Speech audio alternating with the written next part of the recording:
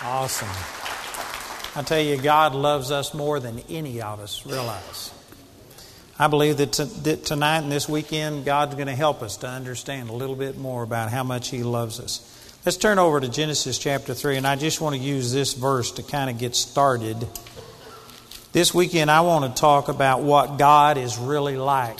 If you don't understand the true nature of God, you're going to relate to Him incorrectly.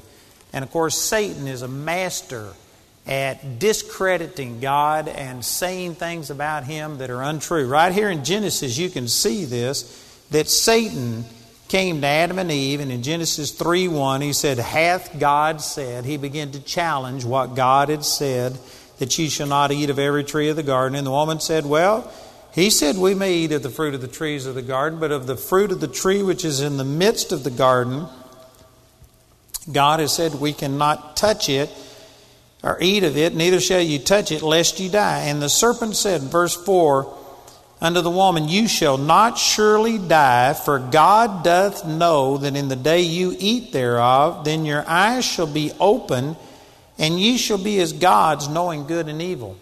You know, some people haven't thought about this, but the devil didn't really challenge what God said in the sense that, he didn't say, well, that isn't true, but he challenged why he said it. God said this to keep you from eating of the fruit of the tree because He doesn't want you to be like Him. Did you know that was a total misrepresentation of God? The reason the Lord told Adam and Eve not to eat of the fruit was because He didn't want them to experience all of the condemnation, the guilt, the shame, the problems that this would bring into the human race. It is true that God said don't eat of the tree, but they misunderstood why He said it. And the same thing is true with us today, and that is that we have misunderstood a number of things that God has said. And because of it, Satan plays off of this, and this is why many people aren't receiving from God, is because they just have misunderstood God.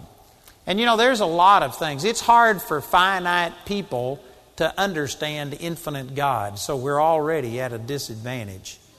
But, and I'm going to say something right here that's going to shock some of you. Don't leave until you give me time to explain it. But did you know that religion is probably the number one source of misinformation about God? If you were to just take the average person off of the street and introduce them to God, they'd be much better off than if they'd have come through religion. The Scripture says in Matthew chapter 7 verse 13 that traditions and doctrines of men have made the Word of God of none effect. And it's now been 2,000 years since Jesus came, and over 2,000 years there's just been little things inserted here and there. I don't know why all of this has happened. I'll give people the benefit of the doubt, and maybe they were sincere and meant well.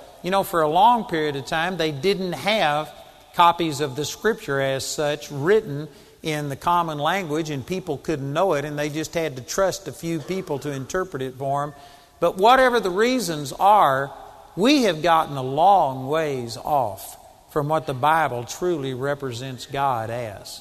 And there's misinformation about Him. And here's another really startling statement. Most of this misinformation comes from the Bible. Not that there's anything wrong with the Bible, but people have misunderstood it. Primarily, one of the things I'm going to be focusing on this weekend is that they've misunderstood the Old Covenant and what the Old Covenant was given for. And they have used it, and they have painted a picture of God that is a harsh, mean, angry God, a stern God, that if you don't do everything right, God is displeased, and all of these things. And much of this comes from the Bible. There are examples of God hitting people with leprosy and striking them, and things happening in the Bible. And because it wasn't understood properly, it's misrepresented God, and I believe that the average Christian today has a total wrong concept of the very heart and nature of God. And when you compare this with other scriptures like Galatians chapter 5, verse 6, where it says faith works by love. If faith works by love, and if we don't understand that God is love, if we've had that tainted, and we see God as a mean, stern, angry God who's giving you what you deserve and things like that, well, then that means that your faith's not going to work, because faith works by love. We've got to properly understand God. And my personal testimony is that when I got a revelation of God's love for me, I mean, my life just transformed. Nobody, this was before I heard of Copeland and Hagen. I'd never heard of them. I didn't know that those people existed. But I got a revelation of God's love for me, and instantly I started believing for miracles. I knew that God was so awesome and so good that He would want to help people and to touch them and see bodies healed and finances come. And I started believing for miracles before I knew that there was another person in the last 2,000 years that had believed for miracles. My faith just immediately started working because of a revelation of God's love. And I believe that this is the very thing that keeps many people from walking in the blessings of God, is because we've got misunderstanding about the very nature of God. Let me give you a little illustration, and then I'm going to get into some scriptures and begin to start showing this to you. But I've had horses most of my life, and I had this one couple that gave me 2 horses. Red and Riff were their names. And anyway, they were Arabian horses, and I rode these horses all the time. And then 2 or 3 years later, they gave me the foals that came from those horses, and one of them was named El Shaddai, and the other one was named Shadow. And anyway, these were wild horses that these people had just gotten to where they got so busy they didn't have time for them. And they had these horses from foals, and they just turned them out in the pasture, and nobody had touched them in nearly 3 years. They were totally wild, and they ran in about 50-acre pasture or something like that. And one of them had a halter put on it when it was a yearling. And so that thing had grown to where it was nearly 3 years old, and the halter was beginning to cut into the muzzle on this Arabian horse and mess it up. And anyway, they were getting ready to move, and they just said, if you want those horses, go get them and I'll give them to you. So, man, I wanted them. So I went out there and tried to catch them, and they were wild. You couldn't come close to them. I paid 2 cowboys $350 apiece to catch those horses and to break them for me. And anyway, over 2 weekends, they went out, and they wound up, both of those guys, going to the hospital. Nobody could catch those horses. And these people were moving the next weekend, and if they couldn't catch them, they were just going to call the Humane Society and have them shot and give them to the Humane Society, tranquilized and give them to the Humane Society. And so anyway, there went my 2 horses. So I was praying about this and saying, God, there's got to be a way to get these horses. And it's a long story. I won't go into the whole thing. But the Lord showed me how to catch those horses. And so I caught this one. El Shaddai was the wildest one. Isn't that something? A name of God, El Shaddai. And that was the wildest one. And anyway, I caught this horse. Jamie was with me.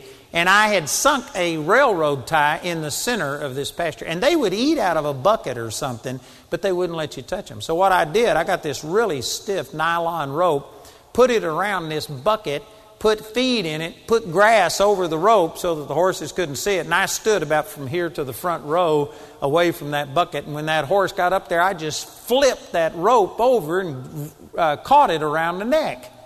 And it was a slip knot. So anyway, I caught that horse, and it scared the fire out of this horse. And this horse took off at a dead run, just as fast as it could go. And it reached the end of that rope, and that rope caught and flipped it over on its back, all 4 feet up in the air. Now let me say something before I finish this story. Those of you that are horse lovers, don't get mad at me. I didn't know what was going to happen. I was trying to save this horse's life. They were going to put it down. It was a matter of life and death. And I tried another alternative, and it didn't work. So anyway, this was just what I did. And when that happened, that horse, El Shaddai, became demon-possessed. And this horse started pitching and bucking and running. And it was running in a circle around this thing. And I mean, Its eyes were wide. It was shooting stuff out its back. It was spitting stuff out its front. And this horse, it was the scariest thing, one of the scariest things I've ever seen. Jamie was with me, and I actually took my knife and started to go in and cut that rope because I said, this horse is going to kill itself. But the horse was going so quickly around that railroad tie that I couldn't do it. And I just had to stand there. And anyway, for probably 20 minutes, this horse gave it everything it had. And it fought against that. And finally, it got as far away, pulled on that thing, and it was a slip knot. And so it choked the horse. And it just fell down on the ground and passed out. And I went up and sat on this horse's neck and took that rope off and tied it in between two railroad ties. And I took that halter off and put on a halter that would fit it. And anyway, when that horse got up, you could ride it. It was totally broken. His spirit was totally broken. That is not the way to break a horse. But I could ride. And anyway, it's a long, long story. But then right after that, I had to go back to work. And when I came back out, this horse had pitched a fit and got its rear foot up in that nylon rope and cut it down to the bone.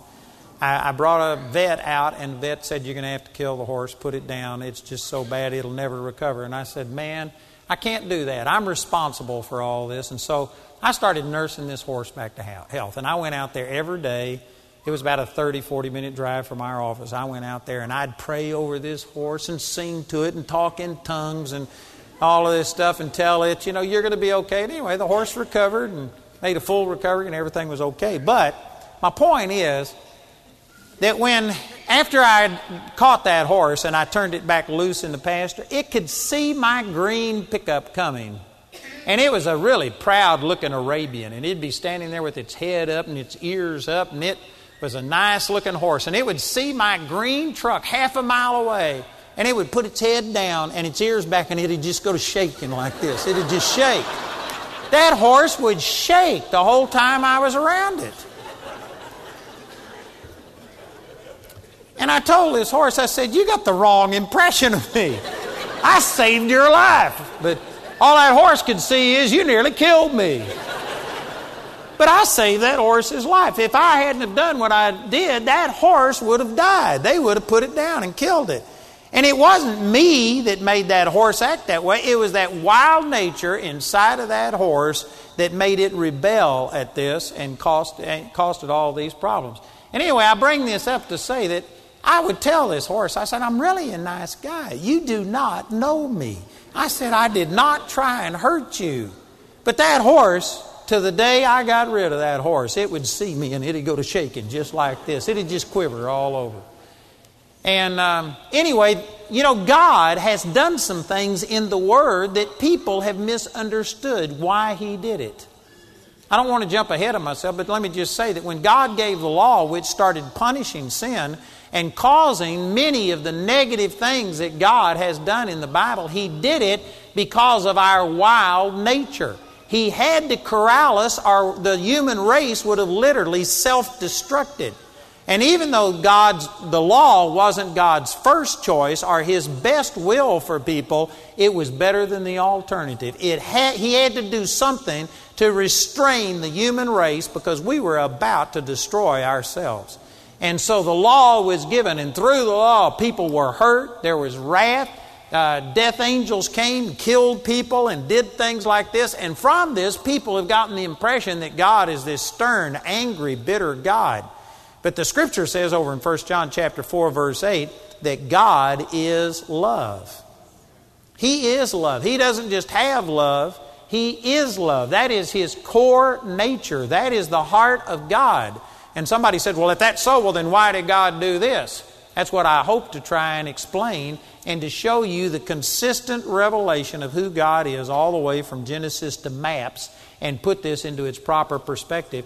And again, I say that Satan has taken things in the Bible, but he has twisted them, just like he did this right here. And he says, yeah, the reason God said not to eat of the tree is because He doesn't want you to be like Him. The truth is they were already like Him. God didn't say that to be restrictive or to hurt them. It was to bless them. But Satan twisted it and maligned God, and he's doing the exact same thing today.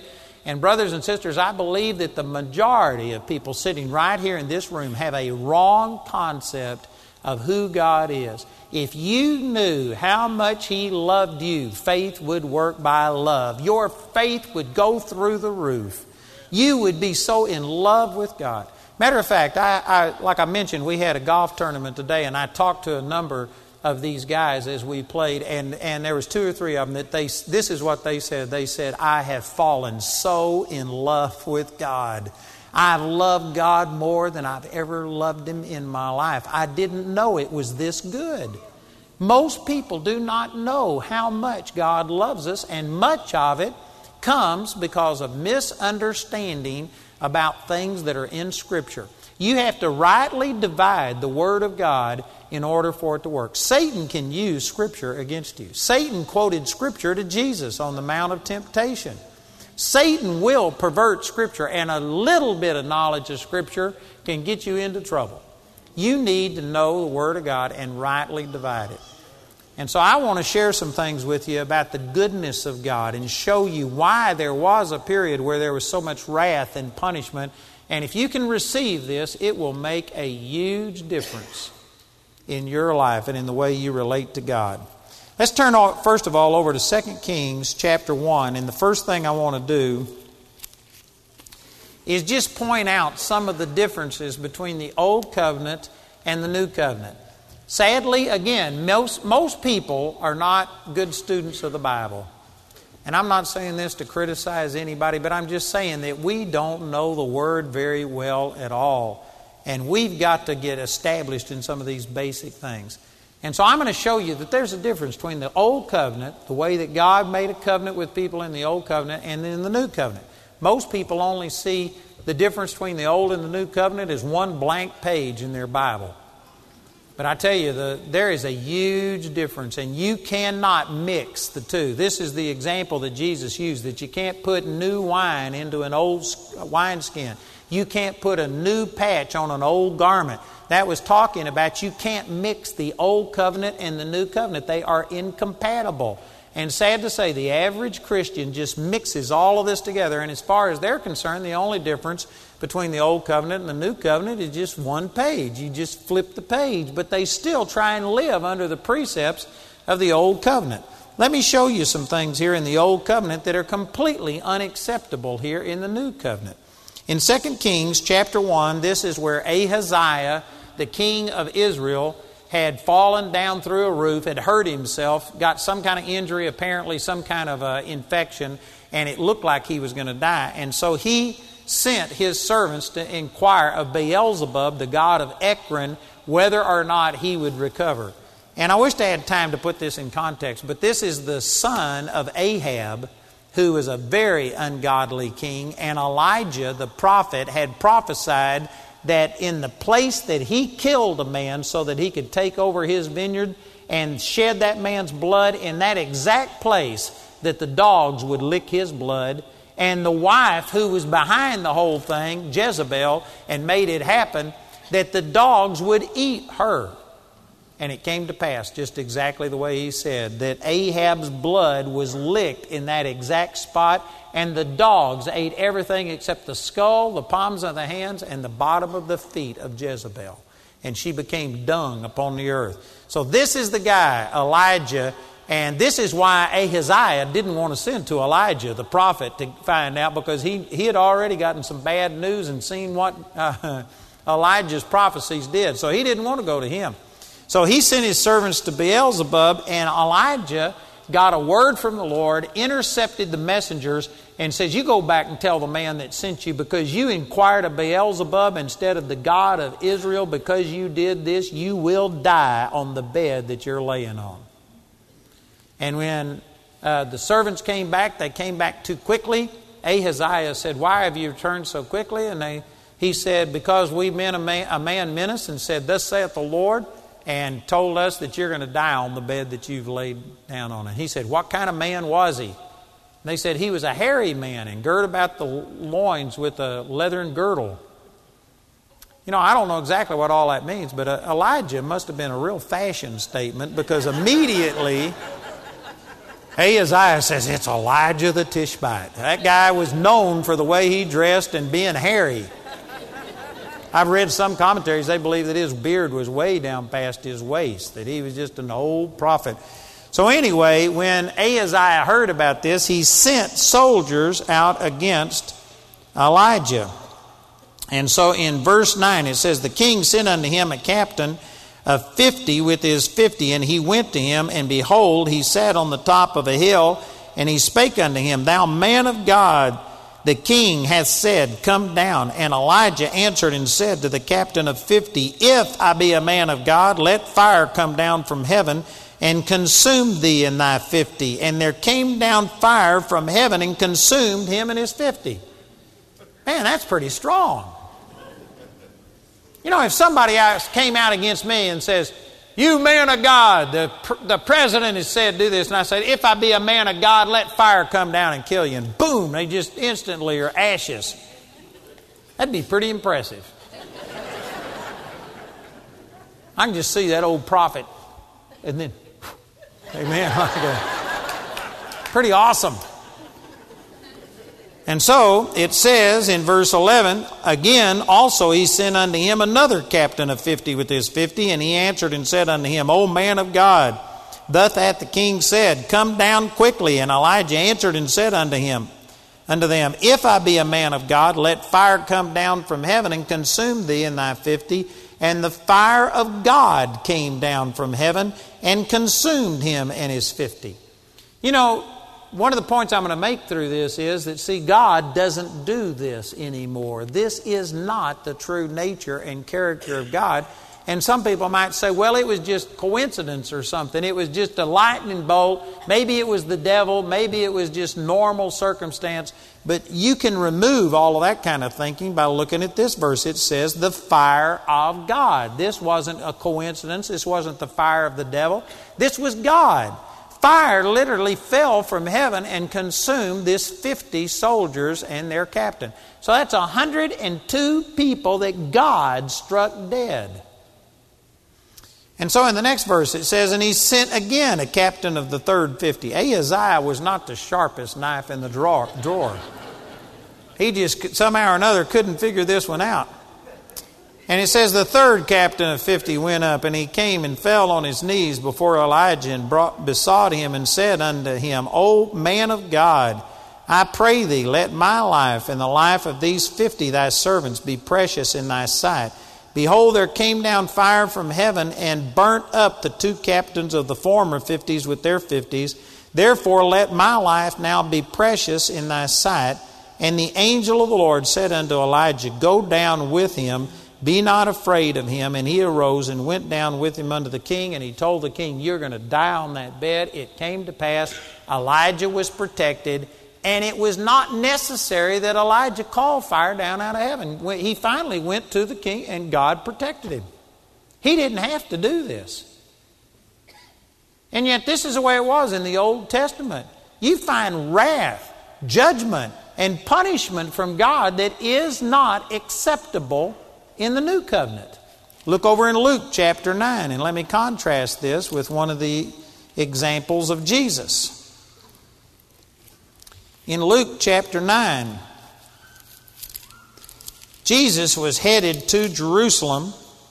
If you will remember, in John chapter 4, Jesus had already ministered to the woman at the well in Samaria, and she got born again, and the entire city of Samaria, the capital of Samaria, got turned on to the Lord. They accepted the Lord. And this was years before. So Jesus had already ministered in this area. These people had accepted him. But as he was headed down to Jerusalem, it says they wouldn't accept him because his face was as though he would go to Jerusalem. Look at this over in Luke chapter 9 and in verse 52, it says, And he sent messengers before his face, and they went and entered into a village of the Samaritans to make ready for him. And they did not receive him because his face was as though he would go to Jerusalem. In Now this is significant because Jesus had already ministered in this area. They had accepted Him, but it was because He ministered to that woman at the well and gave her a prophecy, and they just came out and accepted Him. But when it says specifically the reason they wouldn't receive Him was because His face was as though He would go to Jerusalem. And there's a reason behind this. The Samaritans and the Jews hated each other. Samaritans were people that were actually a mixture of races. The Syrians sent back colonists to dwell in the northern 10 tribes when the northern 10 tribes were taken into captivity. And they couldn't possess the land because they didn't understand the ways of God. So the king of Syria sent some of the Jewish priests back to teach these Syrians how to offer sacrifices from God to God and go through the motions. But it wasn't a pure conversion. They weren't committed to God. They just started incorporating godly principles into their own pagan worship. And one of the things that they did, the Syrians and the Jews intermarried, which was against what the Word of God says to do. So when the southern 2 tribes came back from Babylon, they came back and there were already these people called the Samaritans living there, but they had polluted the worship. It was a polluted worship that actually had idolatry and worship of demons involved with the true worship of God. And they had married into these other races, and that was against what the Word says. So the southern 2 kingdoms, they became Pharisees. And in the beginning, the Pharisees were actually positive things. They were trying to establish a national Jewish identity, and what they did was reject those who had a mixed marriage and those who were worshiping God along with pagan gods and had perverted it. And so there was a rejection of the Samaritans. And over centuries, it just got worse and worse and worse to where you see in the Bible where Jesus gave the parable of the Good Samaritan and other things. And there's many scriptures that show the Jews and the Samaritans wouldn't even talk to each other. They hated each other. So the reason I bring all this out to say is that the Samaritans received Jesus when He just ministered to them. But when they saw that He was going to Jerusalem at the feast to worship with the Jews, which were their enemies, they rejected Jesus over that. Now this is important because this is much more significant than what Elijah encountered. Elijah didn't have to call fire down out of heaven and kill these 102 men because God protected him and took care of him. What happened to Jesus, this was the sinless Son of God who is being snubbed because of a racial and a religious prejudice against Him. This was total rejection. They knew who He was. They had received His ministry, but when they saw that He was going to identify with their enemy, with this racist group, they rejected Jesus. This was a much more serious problem than what Elijah encountered over in 2 Kings chapter 1.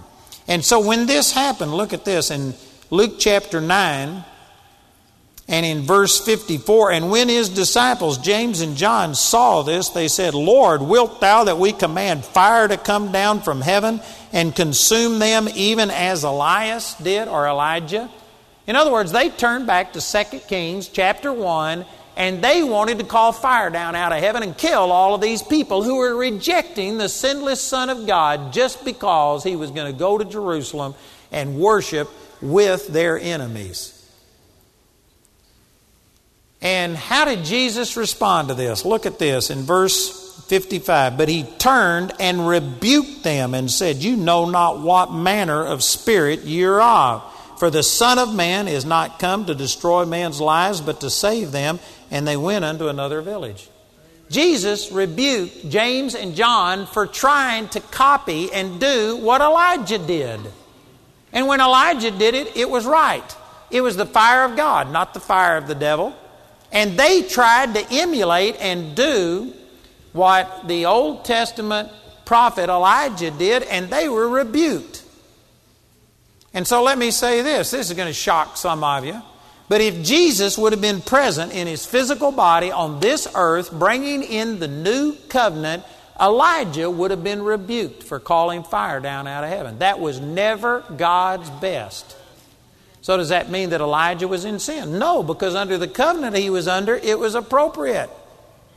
And you find many things like this. But see, I'm using this to show you there's a difference between the way God dealt with people then and the way He deals with people now. And if you go back to the old covenant and try and use these principles to deal with people today, you are misrepresenting God.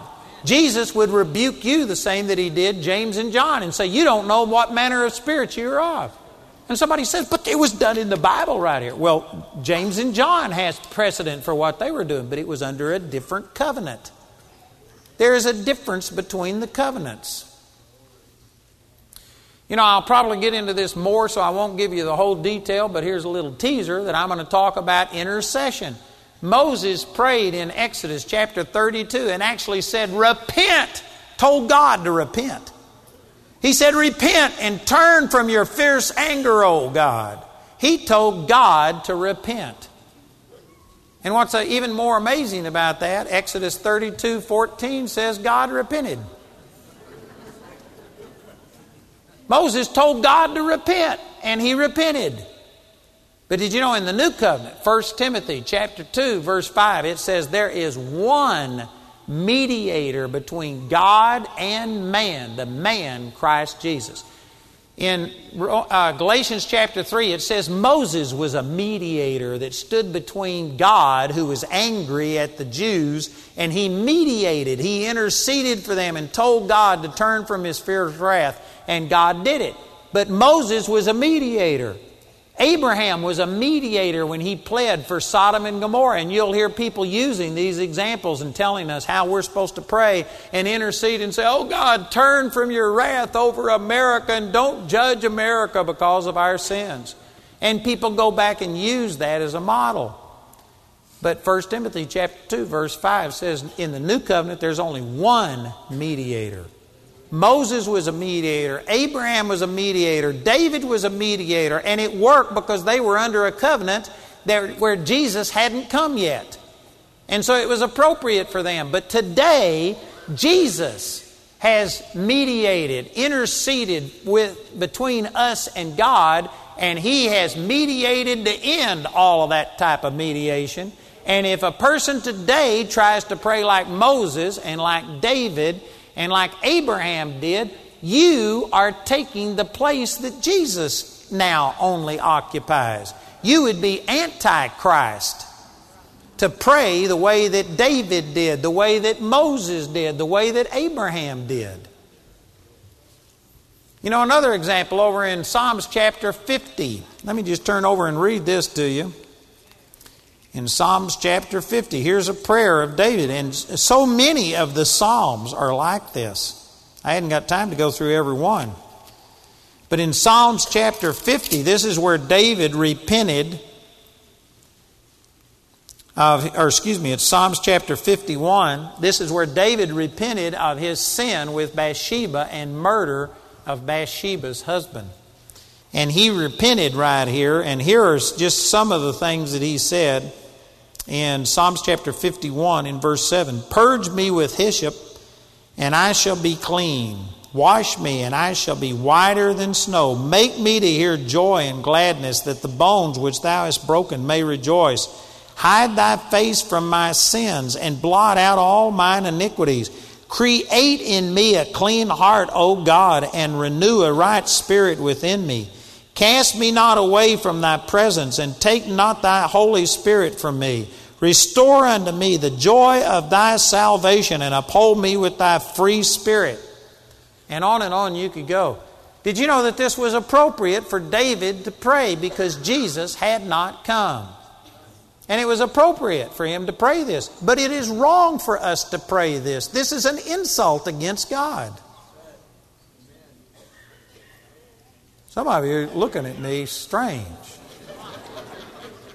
Have you ever heard this song, Create in me a clean heart, O God, and renew a right spirit within me? Cast me not away from thy presence, and take not thy Holy Spirit from me. We sing that in the church today, and it's an insult against Jesus. Somebody says, well, what's wrong with that? The Bible says that when you get born again, God takes out of you a heart of stone and puts within you a heart of flesh. If you are born again, you have already had a new heart created on the inside of you. And for you to pray that, unless you're getting born again, if you've already been born again, for you to pray that is against the revelation of the New Testament. Plus, in the New Testament, He says, "Lo, I am with you always, even unto the end of the world." Matthew chapter 28, verse 21. And it says in Hebrews chapter 13 that Jesus said that I will never leave you nor forsake you. So for you to pray and say, "Oh Lord, take not your Holy Spirit from me." How could he take His Holy Spirit from you? He's sworn by Himself that He'll never leave you nor forsake you. For you to pray and say, "Oh God, don't leave me," is absolutely wrong. It means that you do not have a full revelation of God. If you're one of those that prays and says, "Oh Lord, we ask you to come and be with us today," you're praying wrong. Somebody says, "Well, what's wrong with that?" He says, "I'll never leave you." He says, "Where two or three of you are gathered together in my midst, in my name, there am I in the midst of you." Why would you ask God to come and be with you if He said that He's always with you? He'll never leave you nor forsake you.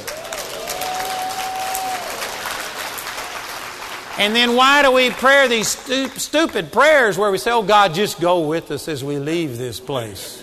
What a stupid prayer. How's God going to answer a prayer like that? Is He going to leave you and then come back to answer your prayer?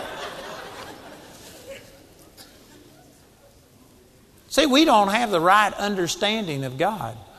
I was talking to a woman tonight who had a great experience with the Lord for 3 years, and now she doesn't feel it anymore. And that was one of those that I was saying, you're going to have to quit going by your feelings. Who cares how you feel?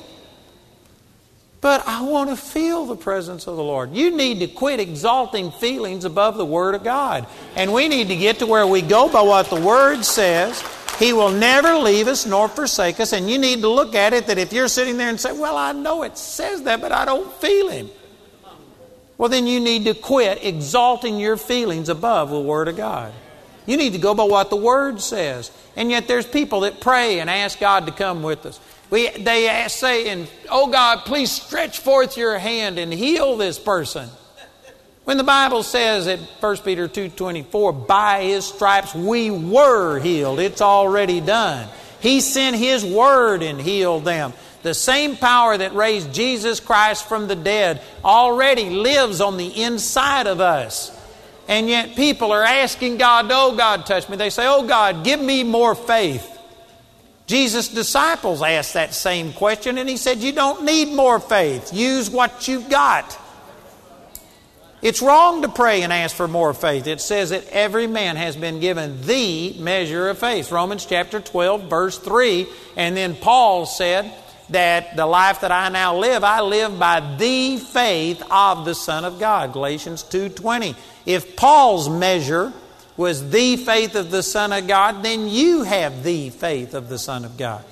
I had a woman come up to me tonight and she says, "Oh, I just pray that I could have the kind of faith that you have." And I said, "You do. You've already got it. You just don't know what you've got." It says in Philemon chapter 1 verse 6 that the communication of your faith becomes effectual by the acknowledging of every good thing which is in you in Christ Jesus. You have as much of God as I do or anybody else. You have the same measure of faith, power, and anointing that Jesus had, because it's the Spirit of Jesus in your heart. It's wrong for us to have double portion night. I don't know how many of you have been in Pentecostal churches, but they'll have double portion night. Come and we're going to anoint you with this oil that came from Jerusalem, made from olive oil. And when we put this on you, or when we pour this water from the River Jordan, you're going to get twice the anointing of the Holy Spirit. That's a sham. You can't get twice of everything. It says the fullness of the Godhead dwells in us bodily. You cannot get twice as much. Somebody said, "Well, Elisha had twice the anointing on him that Elijah had on him." That's true. But that's because he was in the old covenant and he only had a small portion. You have the fullness of the Godhead bodily living on the inside of you. What Elijah had when he called fire down out of heaven, and when he broke the drought, and when he outran a chariot, and when he raised a person from the dead and did all of these things. He only had a small portion. What we have on the inside of us is greater than what Elijah had. It's greater than what Elisha had. Somebody said, well, I don't see it. That doesn't mean that it's not there. It just means you haven't learned how to release it. And again, I go back to that verse I've already quoted. Philemon chapter 1, verse 6, that the communication, the word communication means transferal or release of your faith becomes effectual. That means it begins to work by the acknowledging of every good thing which is already in you in Christ Jesus. The body of Christ as a whole is saying, oh God, I am nothing, I have nothing, but you can do all things. Touch me, move in my life. Oh God, give me something. You've already started in unbelief when you pray that way, because the Bible says you've already got it. You're already blessed with all spiritual blessings in heavenly places in Christ Jesus. Ephesians chapter 1, verse 3, that you've already been given all power and all dominion. Matthew chapter 10, verse 1, it's already been done. And yet we're praying like Old Testament saints. We don't understand the difference between the Old Covenant and the New Covenant, and we're wondering why we aren't seeing the same results that Elijah saw, that Elisha saw. It's because they used what they had. We don't believe we've got anything, and we're asking God to give us more. Oh God, give me more faith. You don't need more faith. You've already got the same faith that Jesus used. Your faith is the faith of Christ. Galatians chapter 2, verse 16, I believe, says you are saved by the faith of Christ. Not faith in Christ, but the faith of Christ. God literally gave you His faith to get born again with. You got everything that you need, but we aren't acknowledging what we've got. Because again, we go back to the Old Testament mindset, where we're crying out and asking God to come and touch people and do things. You know, this is also why in the Old Testament that the Lord told people to go in and kill the men, the women, the children, and the animals. Anything that breathed, let them all die. Did you know today we look at that, and hopefully all of you understand that that is not how we're supposed to operate as New Testament saints. Did you know in the Old Covenant, if your children cursed you, you took them to the elders and they reprimanded them. And if they did it a second time, you had to stone them to death. The parents had to be the very first one to throw the stone. Most of us would be dead. We don't kill our children now if they're rebellious. Why not? It's in the Bible. It's a command. And if you don't do it, you're guilty. Why don't we do that today? The reason for it is because in the Old Testament, people could not be born again. They could not be delivered. The only way to deal with demon-possessed people, which is what the people that the Lord told them to go in and kill the men, women, children, and the animals, it was because these people were given over to total demonic stuff. The reason they had to kill the animals is because it was common practice to have bestiality. Homosexuality was norm. Bestiality was the norm. Women were having sex with animals. Men were having sex with animals. They were demon-possessed. You couldn't be delivered before you were born again and before the power of the Holy Spirit was given. And so it was like a cancer or something in our body. Today you go in and you cut off those parts of your body. And even though that's a terrible, severe thing, and we think how harsh that is, it's an attempt to save the entire body. The human race was becoming run over with demon-possessed people that had given themselves over to demon practices, even offering their children in sacrifice to demon gods. And in the Old Covenant, the only way to deal with that was like a cancer. You just had to go in and kill it. That's the only way you could stop those demons from operating through people. But in the New Testament, you can be born again. You can be changed. You can be delivered. And so you don't kill your children if they smart off. Amen. It says over in 1 Samuel chapter 15, I think it's around verse 22 or 23, it says, stubbornness is as the sin of iniquity, and rebellion is as idolatry and witchcraft. I misquoted that a little bit, but it's something similar to that. It likens rebellion and stubbornness to iniquity, idolatry, and it's demonic. And so in the Old Testament, if somebody was rebellious, kill them. That's the only way you could get rid of the demonic spirit behind it. Today, they can be born again. They could be delivered, and you don't kill them today. Jesus changed everything. And yet, I've given you how many examples here? I don't know, many of them. Many examples.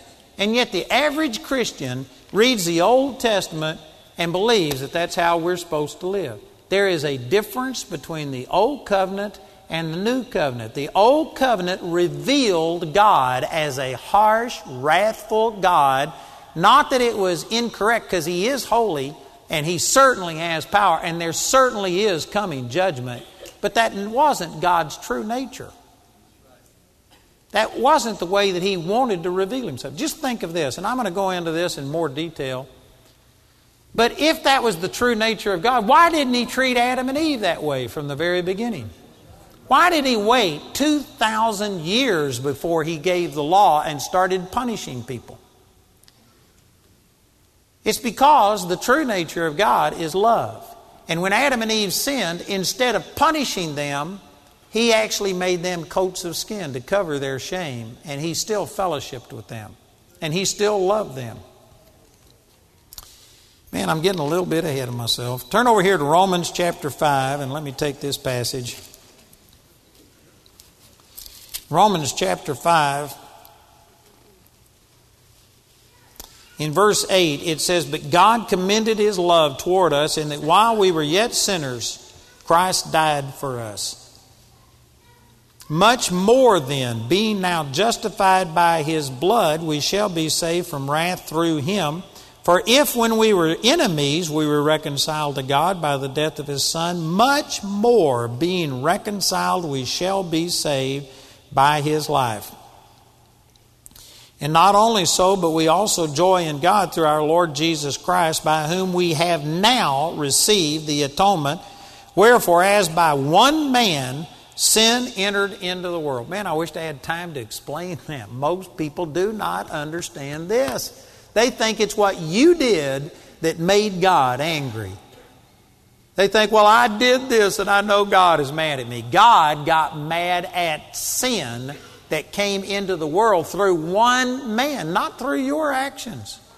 It's not your actions that upset God. It was the sin of the human race, the sin nature.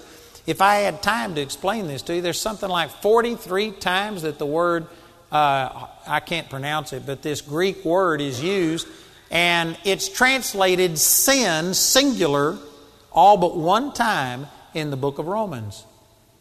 Sin, singular. It's not talking about sins, plural, actions that you do. It's talking about the sin nature that you inherited, and that sin nature came into the world through one man. You were born a sinner.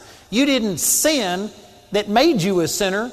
You were born with a sin nature, and that's the reason that you committed sins.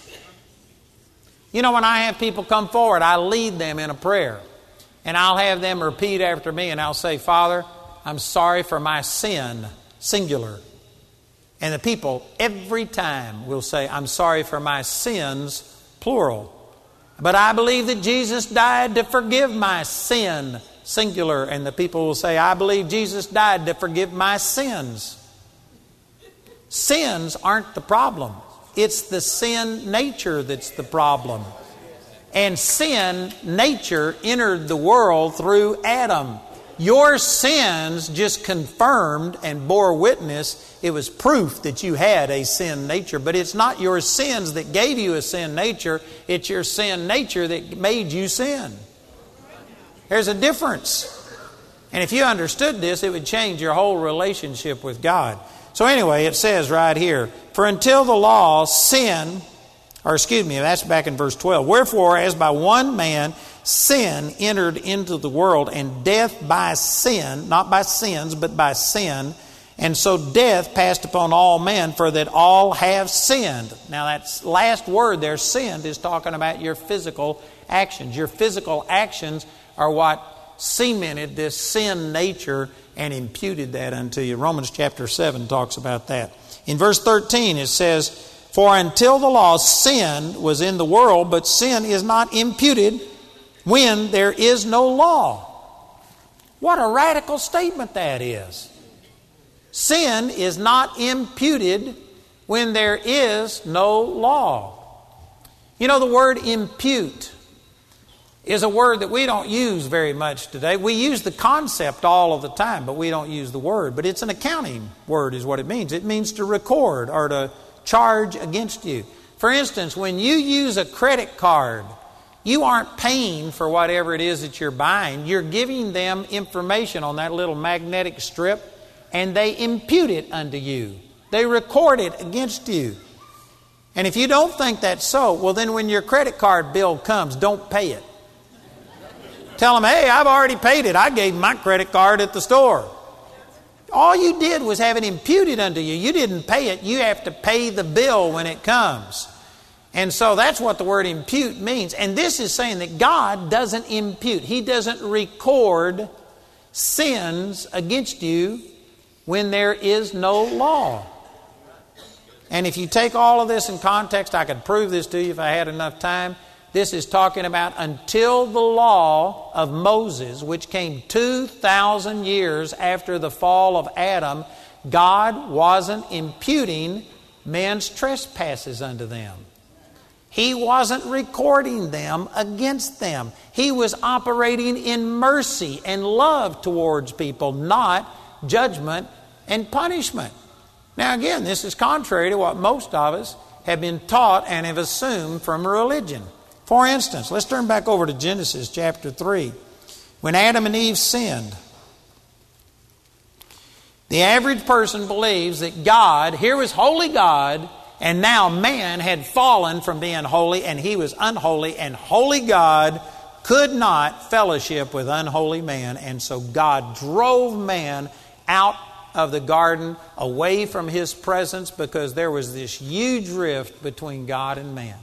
That's not what Romans chapter 5 verse 13 says. Until the law, sin wasn't being imputed, held against people.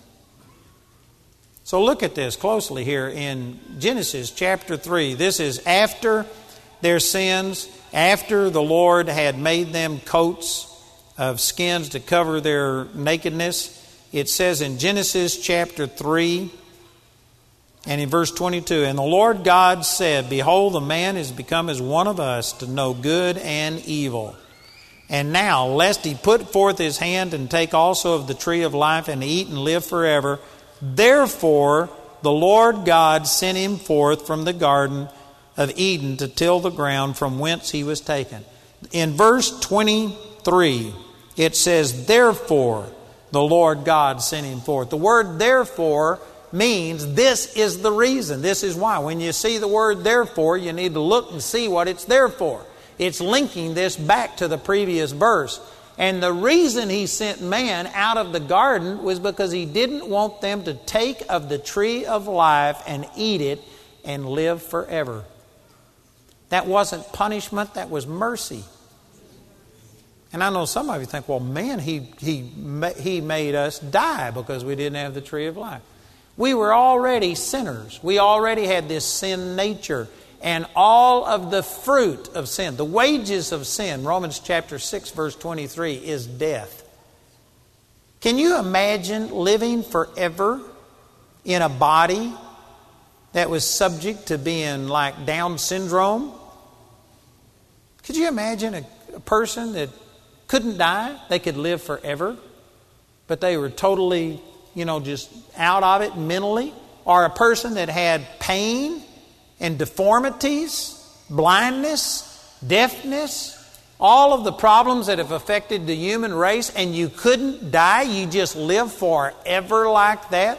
Could you imagine Hitler living forever? Mussolini, Saddam Hussein, and these people, you couldn't kill them. They just continued to function. And if we had Genghis Khan and every evil, wicked person that has ever ruled on the face of the earth alive right now with all of their armies, can you imagine what the earth would be like? As bad as death is, and it never was God's first choice, it's better. Death is better than living forever in a sinful state. I don't know if any of you ever saw this movie, Tuck Everlasting, but I like that movie. And it's about a person that drank of this spring and they couldn't die. And anyway, his family had been alive for 200-300 years. They could be shot, hung, anything, and they couldn't die. And this one girl found this group, and the boy supposedly loved her. He was like 200 years old. He only looked like he was 18. And he wanted to marry her, but he had to tell her their secret. And Tuck took this girl out on a boat on the lake and began to say, you need to consider this, because if you drink of this spring and if you live forever, he says, we don't live. He says, we're just like a rock. We just are. And he pointed to everything, and he says the trees, they go in a cycle. There's this birth and death and rebirth, and you see things. And anyway, the way that show presented it, you saw that actually living forever in a sinful, corrupted world with all of the problems that we have, that would be torment. If there was no heaven, where we're going to get a new glorified body, and whatever we have wrong with us will be fixed. And we are going to get a new heaven and new earth where there's no wickedness and there's no evil and there's no more sorrow and there's no more crying, no more tears. We've got something through Jesus that is so much better than this life, that even though you don't covet death and you don't want to die, we've got something much better than this life. And the Lord knew that. And it was mercy when He drove Adam and Eve out of the garden and kept them for eating of the tree of life and living forever in a sinful, corrupted body. It was the mercy of God that did that, not judgment and punishment. See, people think immediately God just kicked man out of His presence, but He didn't. He just took them away from the tree of life as an act of mercy, because now we had such a substandard life compared to what God created us to be, that He had something better planned, and He didn't want us living forever in a sinful, corrupted body. And you can see in the 4th chapter, look at some of these things. In the 4th chapter, right after He drove them out of the garden, it says in chapter 4, verse 1, and Adam knew Eve, his wife, and she conceived and bare Cain, and said, I have gotten a man from the Lord. And she again bare his brother Abel, and Abel was a keeper of sheep, but Cain was a tiller of the ground. And in the process of time it came to pass that Cain brought of the fruit of the ground an offering unto the Lord, and Abel he also brought of the firstlings of the flock and of the fat thereof. And the Lord had respect unto Abel and to his offering, but unto Cain and to his offering He had not respect. And Cain was very wroth, and his countenance fell. Now, before I get into the rest of this, let me just ask you this. How did Cain and Abel know to bring offerings? There isn't anything in Scripture that God told them to do this. Where did they get this from? Somebody could go back into the 3rd chapter and say, well, when he killed an animal and made clothes out of their skins, that was a type and a symbol of it, and that must be where they got it. It's possible, but Cain brought an offering of his first fruits of the ground. He was a tiller of the ground. And you couldn't have gotten that from the killing of an animal. And yet, over in the book of Leviticus, you are commanded to bring the first fruits of your crop. Some people say that the reason God respected Abel's offering and rejected Cain's was because Abel's was a blood sacrifice, Cain was a sacrifice from the ground. But it was commanded in Leviticus to offer the fruit of your ground as a sacrifice. And over in the book of Hebrews chapter 11, it says, by faith, Abel offered a more excellent sacrifice than Cain. I don't believe it was the substance, because it was commanded to offer these things from the ground. It was the fact that Abel did it by faith. Cain did it just out of obligation. Where did they get this knowledge that you were supposed to do this? They certainly didn't get the knowledge about offering the first fruits of the ground from some slaying of an animal. Well, the logical answer, if you read this in its context, God was talking to them in an audible voice. And the logical answer is that God just told them about this. God instructed them. In other words, He did not break off fellowship with them when they sinned. He didn't kick them out and have nothing to do with men and they were on their own. He was still walking and talking with them. And when they offered this sacrifice, there was some way that God showed acceptance of Abel and rejection of Cain. We don't know for sure what that was. Maybe He consumed the sacrifice. Maybe there was a fire. That was done in Leviticus chapter 9, 2 Chronicles chapter 7. Or maybe He spoke in an audible voice, because right here in this chapter He talks to him in an audible voice. But God was still in fellowship and in communion with men. He did not break off His relationship with men. He was not imputing their sins unto them. He was still being merciful to people right here after sin entered into the world. And so let's continue to read. In verse 6 it says, "And the Lord said unto Cain, Why art thou wroth, and why is thy countenance fallen?" Now here is God talking to Cain in an audible voice. And it didn't surprise Cain at all. Again, this shows that he was used to hearing the voice of the Lord. "If thou doest well, shalt thou not be accepted, and if thou doest not well, sin lieth at the door, and unto thee," talking about Abel, "shall be his desire, and thou shalt rule over him." Anyway, I hadn't got time to explain all of that. In verse 8 it says, "And Cain talked with Abel his brother, and it came to pass when they were in the field, that Cain rose up against Abel his brother, and slew him. And the Lord said unto Cain, Where is Abel thy brother? And he said, I know not, am I my brother's keeper?" Now get a picture of this. Here's Cain had just killed his brother. This is the first time anybody had ever been murdered on the face of the earth. You know, this is hard for us to relate to, because I saw a stat once that the average child, by the time they graduate from high school, is seen in excess of 150,000 brutal murders on television. The average child has seen in excess of 150,000 brutal murders. Nobody had ever seen a murder. There's no way that Cain was desensitized to this. It had never happened. He had killed his brother.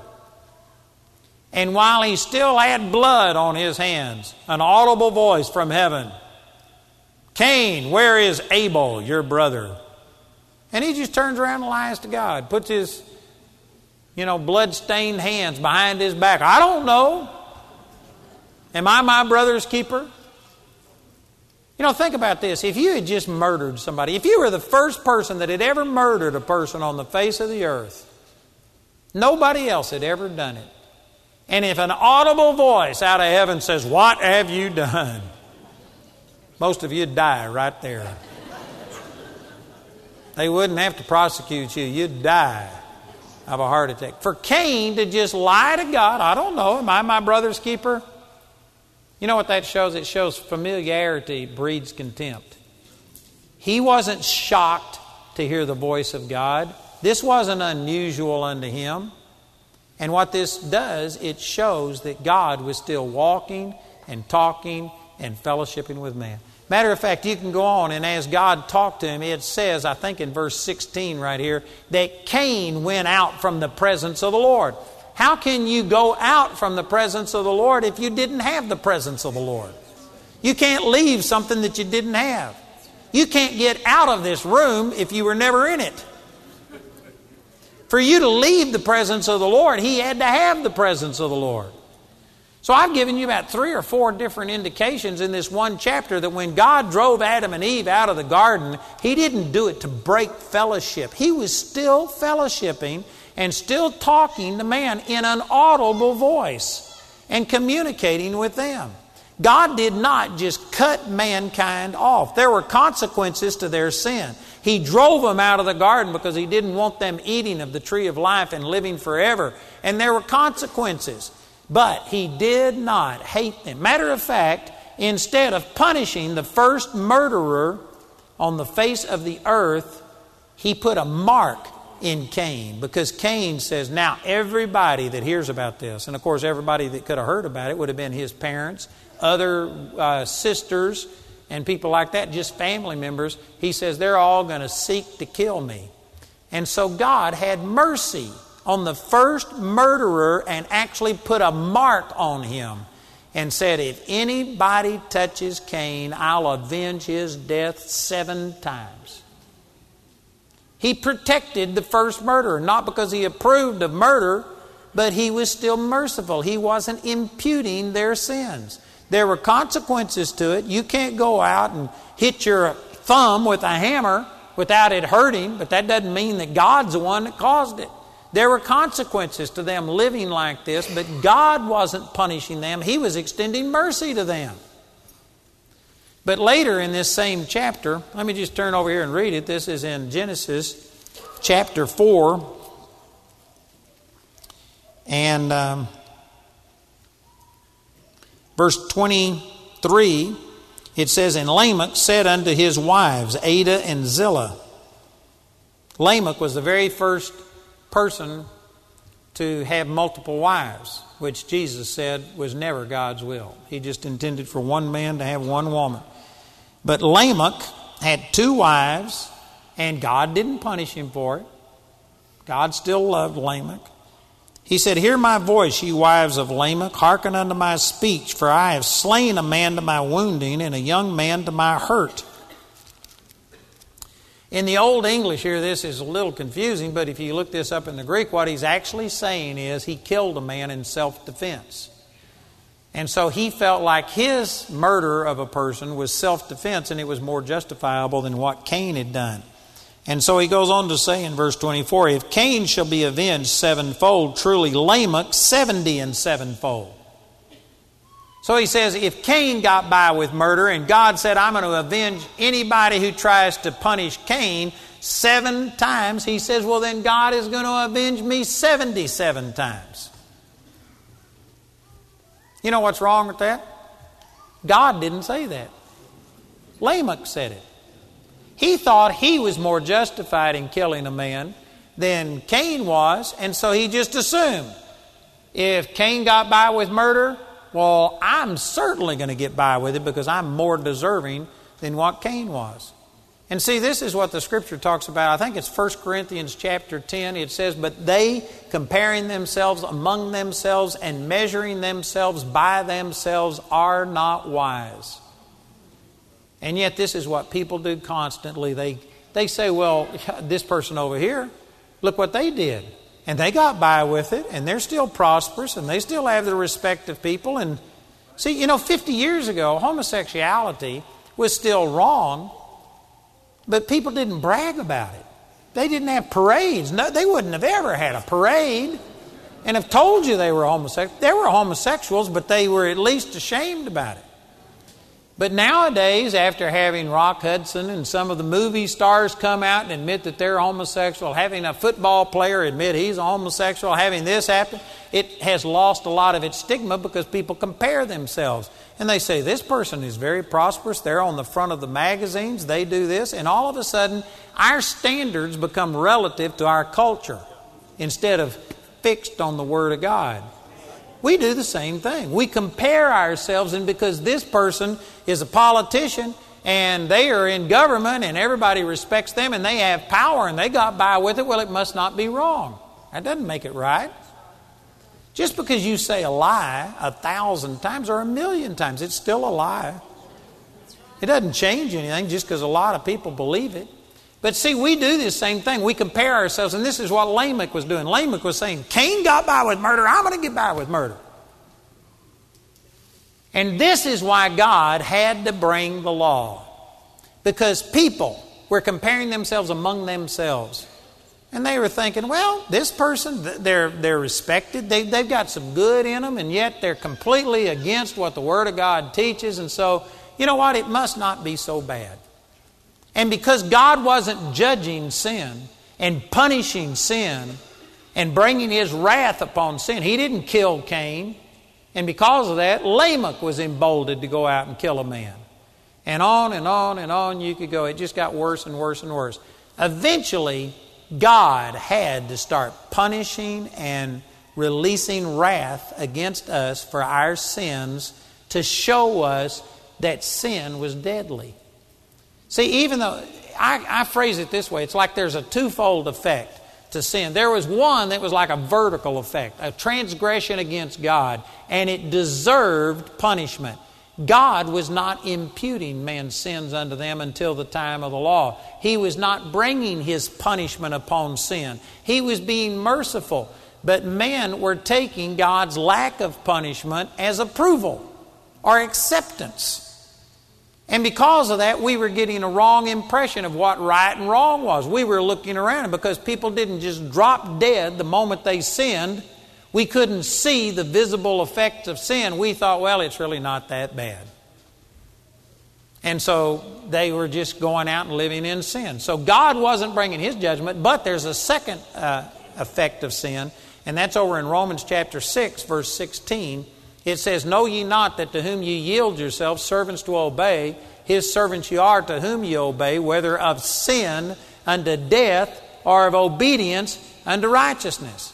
If you yield yourself to sin, you are yielding yourself to Satan, the author of that sin, and he is going to come eat your lunch and pop the bag.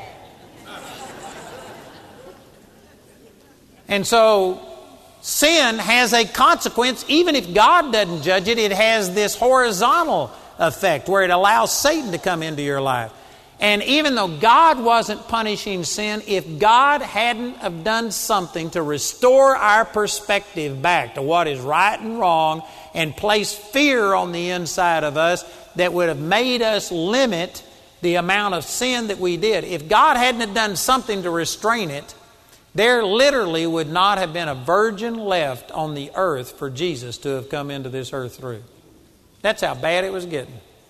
In the days of Noah, there was only one man and his 7 family members that God considered to be worthy of saving. The rest were like a cancer, and God had to cut this cancer out. Some of you may be thinking, well, I thought God wasn't imputing sin. Again, you could look at it and say, well, He judged those people in the days of Noah. But if you look at the human race as a whole, it was a merciful thing because the human race was becoming so contaminated with evil that God killed that cancer and spared.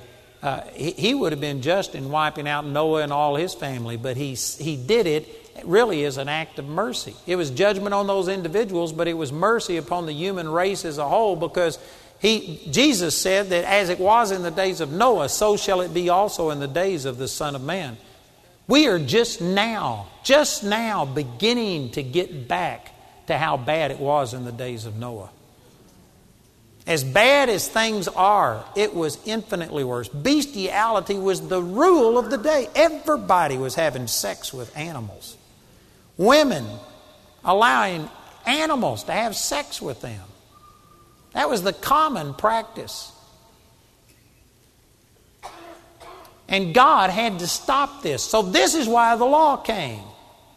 If God wanted to give the law, why did He wait 2,000 years to speak it to Moses when that was exceptional for a person to hear the audible voice of God in the days of Moses? In the days of Adam, He was talking to them every day and communicating with them. It would have been much easier. It would have been much more economical. It would have saved energy for Him to just communicate the law directly to Adam and Eve right then. Why didn't He give them the 10 Commandments? Because that never was His will. He didn't want us to know all of these things. Think about this. You know, this front row right here, these are all employees. These are all turned on, born again, Spirit-filled people. Amen. They love God.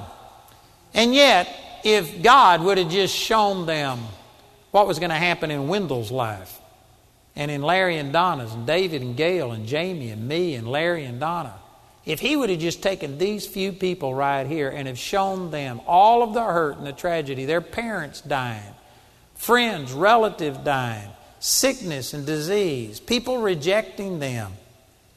And that's not even including World War I, World War II, the Civil War, millions and millions and millions of people that have died. If he would have shown Adam and he says, all right, let me tell you what your sin has done, I believe that Adam would have just died right there. I don't think he could have lived with himself. The only thing that they knew was they were naked. That is relatively minor compared to the rape, the murder, the drug addiction, the homosexuality, the drunkenness, everything else that's gone on. He didn't want them to know how bad it was. He could have given them the law. The law is the knowledge of sin. Romans chapter 3, verse 19. He didn't want to give them a knowledge of their sin. All they knew was they were naked, and that was more than enough to make them condemned. The Lord didn't want them to know how bad it was, but because other people saw Him not punishing people's sins, and because of it they just started saying, well, if Cain gets by with murder, I'm going to get by with murder. And on and on. God finally, and it says this in Galatians chapter 3. I'm going to go through these things in more detail this week as we go through it. But in Galatians chapter 3, it says the law was added because of transgression. It was not God's first choice. God never wanted you to know all of these laws and to realize how sinful and how ungodly you were. It was added because mankind was so out of control, God had to do something to restrain the amount of sin. And when God gave the law, all of a sudden, our conscience came back to normal. And we quit justifying ourselves and saying, well, everybody's doing it. And all of a sudden we realized, man, if this is God's standard, I'm guilty. And it brought knowledge of sin, and it brought condemnation, and it brought guilt, which was beneficial because it did restrain the amount of sin, but it also empowered sin. You know, I can't tell you everything I know in one night.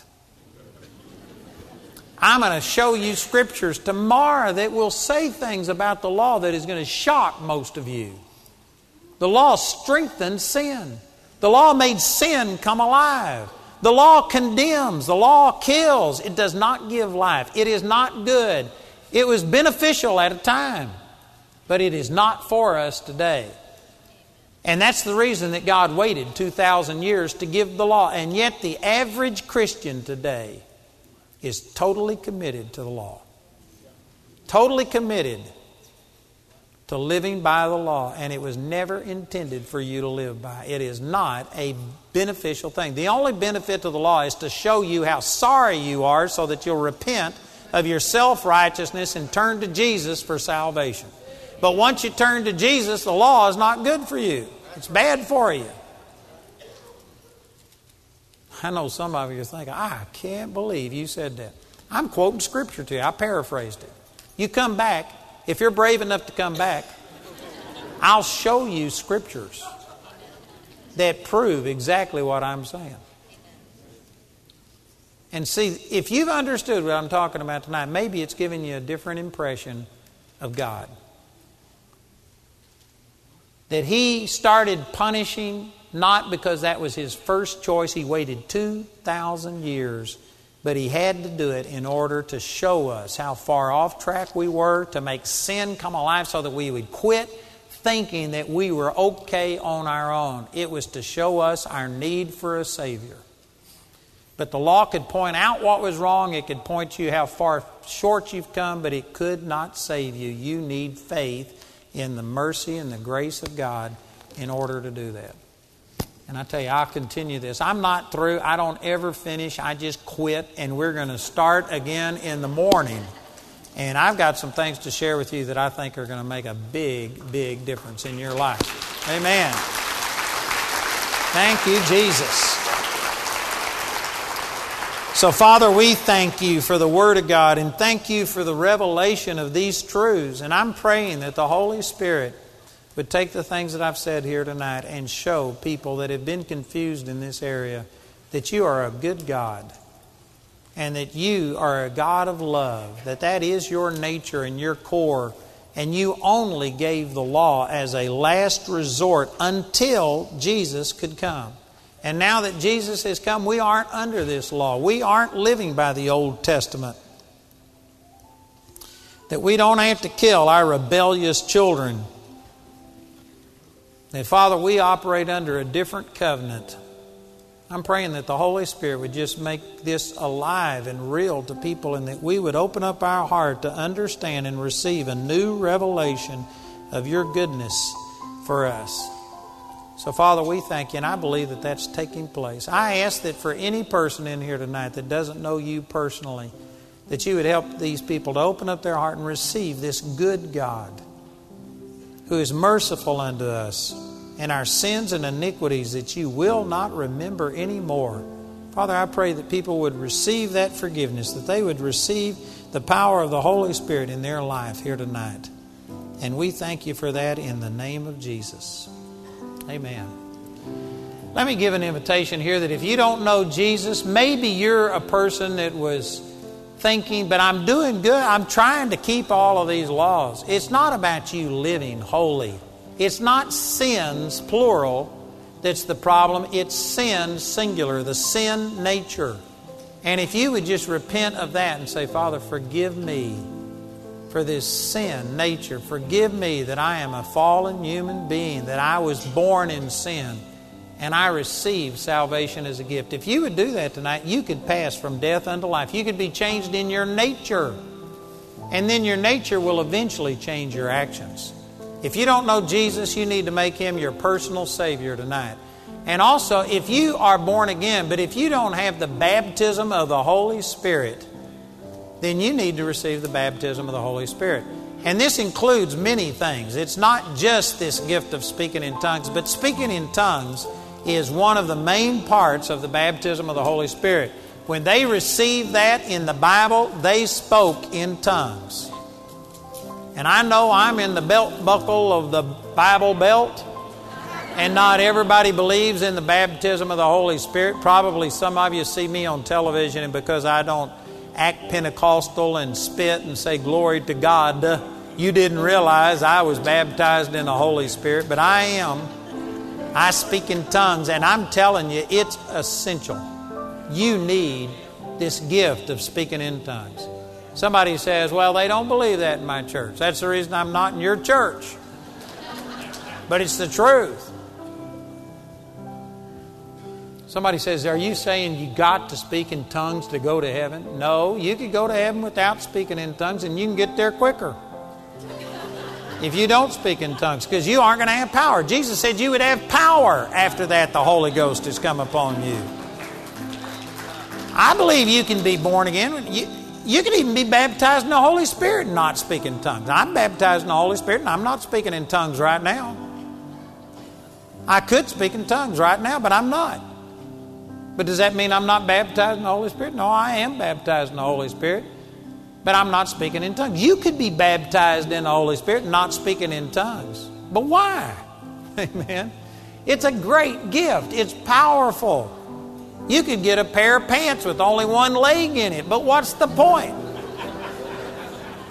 Man, I tell you, the baptism of the Holy Spirit is awesome. You'd have never seen me on television if I hadn't received the baptism. I was born again 10 years before I received the baptism of the Holy Spirit, and it changed my life.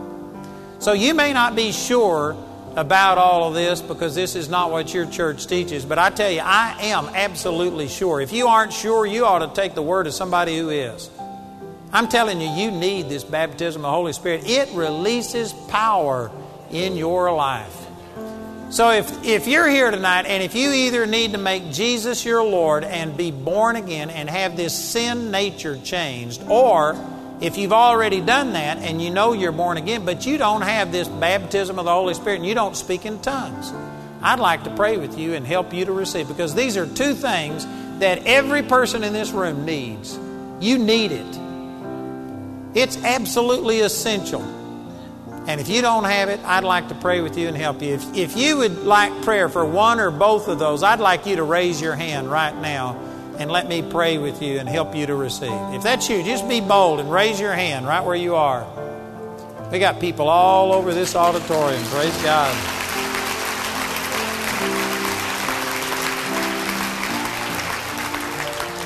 I know that there's others that didn't raise your hand, and you're thinking, I don't know what you're going to do. I don't have a church for you to join. I'm not going to take anything from you. I'm going to give you a free book. I'm going to pray for you. We want to help you. I'm not here to take anything from you. I want to give to you. So you've got nothing to lose and everything to gain. So if you raised your hand, or if you were supposed to raise your hand but didn't do it, would you just get up out of your seat and come forward, stand right here, and I want to pray with you and help you to receive here tonight. Come forward right now. Let me pray with you. Thank you, Jesus. Hallelujah. Awesome.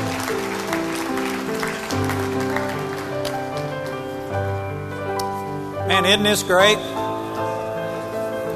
It's going to change your life. You're never going to be the same. I tell you, the baptism of the Holy Spirit changed my life more outwardly than salvation did. Salvation, of course, is the foundation. I had to be born again. I'm not minimizing that, but that's inward. That's when you get changed inwardly. The baptism of the Holy Spirit is when you start releasing that out into your life. And I tell you, this changed me more than anything else. I believe that this has the potential to radically change your life. Anybody else here? You know, I know in my heart that there's people sitting out there that you don't speak in tongues and yet you didn't come forward. Maybe you don't think it's important. Maybe you want to think about it a while. Let me just tell you, what is your thinking about it done for you all of these years? It hadn't made you any closer to speaking in tongues.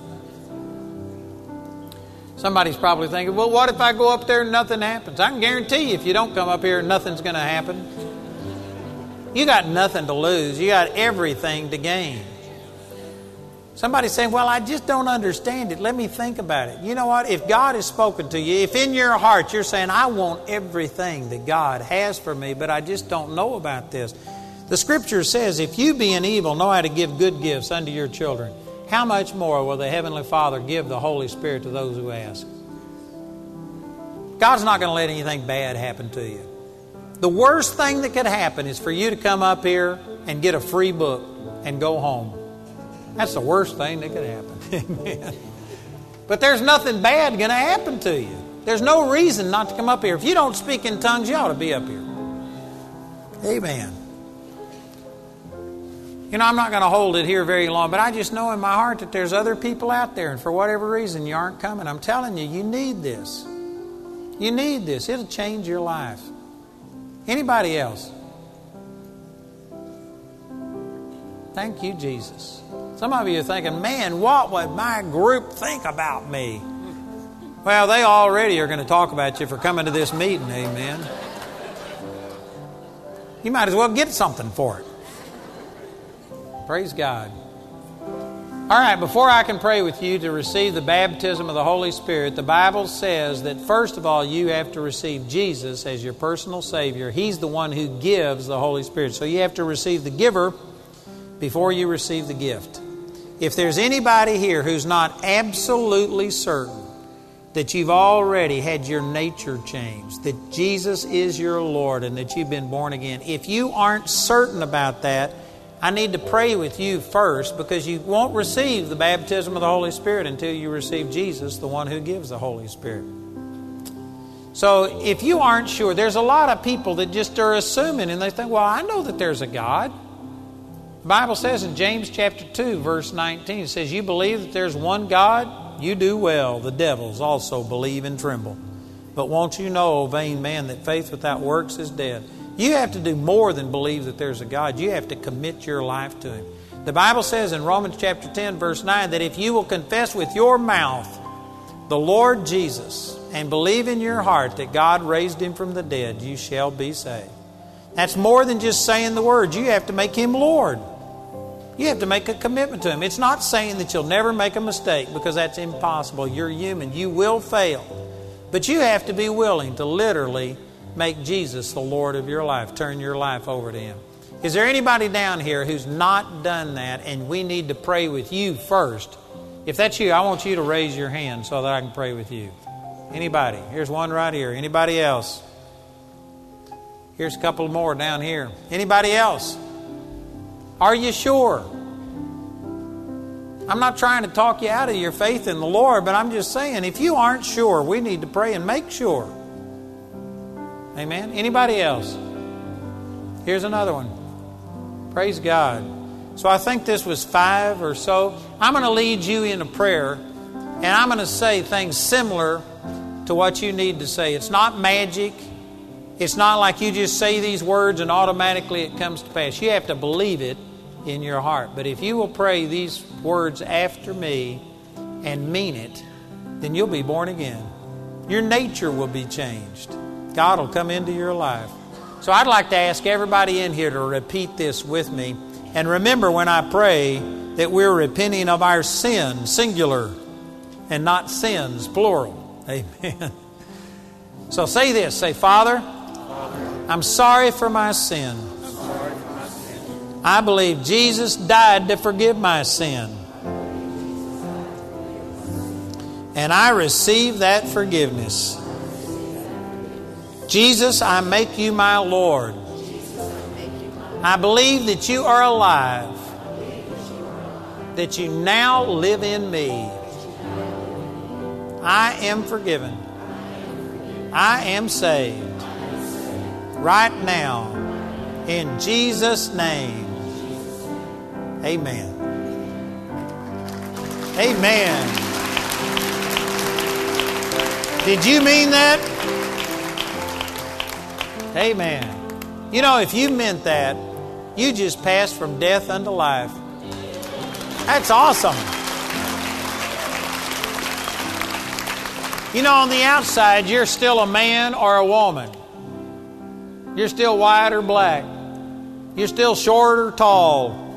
But you know what? On the inside, you're a brand new person. You can't see it, but you just became a new person. And the Bible says that you are now the temple of the Holy Spirit.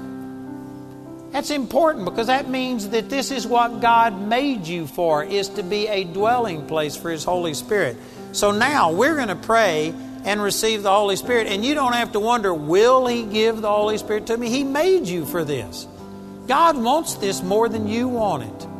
Some people will teach that you can't have any sin in your life. You've got to get every sin out of your life before God could fill you with the Holy Spirit. If you could get holy without the Holy Spirit, you wouldn't need the Holy Spirit. You don't have to be holy. Matter of fact, if you got sin in your life, you're the very person God wants to fill with the Holy Spirit so that you can have power to overcome that sin. So don't let some sense of unworthiness keep you from receiving. We're just going to pray a real simple prayer and open up the doors of our heart and welcome the Holy Spirit to come into these temples. And He promised that He would do it. And then we've got all of these prayer ministers. I'd like to ask them to come up here and stand behind you. And the reason I'm doing this is because we're going to pray and we're going to open up our hearts and let the Holy Spirit in. But then the Bible says that through the laying on of hands, the Holy Spirit is given. So I'm going to lead you in a prayer where we open up our heart. And then these people are going to lay hands on you and release this power of the Holy Spirit into you. And so we're going to do that. And then after they lay hands on you, I want you to quit asking for the Holy Spirit and instead believe that He came. And just start thanking Him. I don't care what you feel like. When I received the Holy Spirit, I didn't feel a thing. But I just by faith believed that I received. So we're going to pray. They're going to lay hands on you. And after they do that, I want you to put your hands in the air like this. Because when you lift up your hands, the Bible says in Psalms 130 something, it says, lift up your hands in the sanctuary and bless the Lord. This blesses God when you lift your hands. That's what the Bible says. It's like when somebody sticks a gun in your back and you lift your hands and you go, I surrender, I yield. This is your way of yielding to God. So at that time, I want you to lift your hands and start thanking God that He's already given you the Holy Spirit. Don't ask anymore, but thank Him. Take a step of faith and thank Him. And then these people behind you are going to start praying in tongues. Because the Bible says that when we pray in tongues, you give thanks. Well, you're praising God in a heavenly language. So we're going to start praying in tongues and thanking God. And at that time, I want you to quit praying in English and start praying in tongues. and just join in with us and go to speaking. Amen?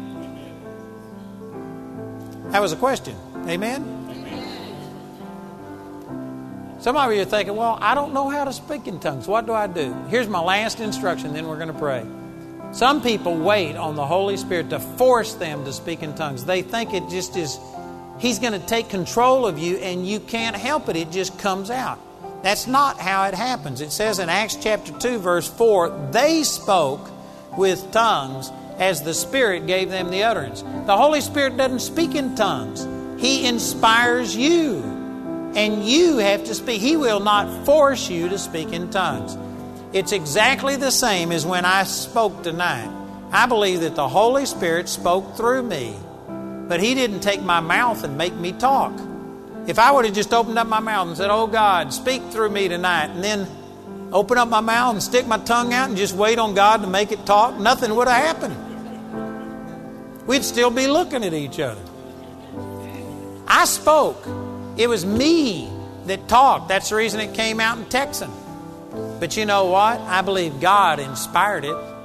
And that's the way speaking in tongues is. You have to speak. You have to make sound. And by faith, believe that the Holy Spirit's given it to you. And I promise you that once you get over the newness of it and quit listening to yourself and wondering, is this God? You'll find out it just flows out of you. And it'll be different languages, and God will confirm to you that this is the Lord. But you're going to have to sit there and by faith believe that God gave you the Holy Spirit and start speaking. Okay? So that's what we're going to do. The Bible says believers will speak with new tongues. I want you to say, I'm a believer. And I will speak in tongues. Father, I thank you for these. Thank you for these that prayed tonight and got born again according to the Word of God. They are now the temple of the Holy Spirit. All of us down here are the temple of the Holy Spirit. And so we open up the doors of these temples. And Holy Spirit, we welcome you to come into our lives right now and to fill our vessels. Come live in your dwelling place. We want your power, your anointing. We want this gift of speaking in tongues and all of the other gifts. So we open up our hearts right now in Jesus' name. We lay hands on you and say, receive the Holy Spirit in the name of Jesus. We loose this power to flow into your life right now in the name of Jesus. Man, here's the power and the anointing of the Holy Spirit flowing in your life. Thank you, Lord Jesus. Right now, those of you that know how to pray in tongues, let's pray in tongues. And those of you down here, let's lift your hands. Start thanking God for giving you the Holy Spirit. And let's start speaking in tongues right now. If you don't know what to say, you can say what you hear the person behind you saying, but your tongue won't be the same as theirs. It'll be unique to you. It'll come out different. And once you start saying something different, just keep talking. Don't quit. Just keep talking. Hallelujah. Thank you, Jesus. Thank you, Father. Hallelujah. Thank you, Father. Don't worry about what it sounds like. When a little child first talks, it doesn't sound like English, but that father knows that that little child is trying to say Daddy. Your Heavenly Father is listening to your heart. Right now, you're bypassing your brain and you're praying out of your spirit. You're bypassing your doubt and your unbelief. You're saying words. You're praying in a heavenly language and you're releasing faith.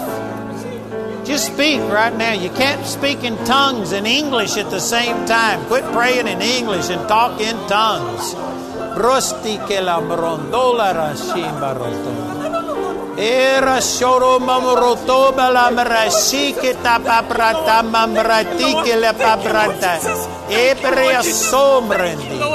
Thank you, Jesus. Thank you, Father. Father, we agree and we receive. Thank you, Jesus. Hallelujah. Hallelujah. Hallelujah. Boy, many of these are speaking in tongues. Isn't that awesome? Thank you, Jesus. Father, thank you for giving us all the power of the Holy Spirit. Thank you for this gift of speaking in tongues. Let me have your attention here for just a minute. I'm sorry to interrupt you. But you know, even if you didn't speak in tongues right now, I believe God gave you the Holy Spirit because He promised that He would. You've got it. Somebody said, but I didn't speak in tongues. But you got it. It's like when you get a pair of tennis shoes. They all come with tongues. Amen? You got it. God gave you this. You just have to release it. Actually, the very first time I prayed for the baptism of the Holy Spirit, I didn't speak in tongues the very first time. But that's because I was a Baptist. And I had been taught that this was of the devil, and I just had so many fears and confusion about it that it took me 3.5 years before I started speaking in tongues. But you know what? I do it. And I wrote all of the things that I know about this in a book. And I don't think anybody's had more questions and more doubt about speaking in tongues than I did. And yet I got over it. And so I'd like to give every one of you this book, and it will explain things. Plus, we've got people that will pray with you if you have any questions. If you just want to have somebody pray with you until you start speaking in tongues fluently, they're here to help you. And so we want to be a blessing to you. Robert over here is a man standing with his Bible up. And we've got a prayer room right over here. And if you would just follow Robert, we would like to give every one of you a book and make sure that you understand what's happening to you tonight. So just follow Robert. It'll only take a minute. And we want every one of you to get the full benefit of what happened. Amen. Praise God. Hallelujah. Thank you, Jesus.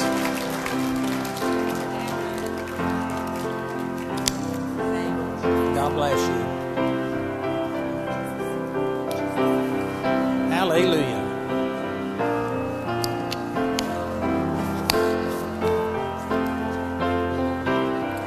You know, these are our prayer ministers down here. And I know that there's people that came from a long way. There's people that came believing God for a miracle. And again, the Word of God is the number one thing that I have to communicate.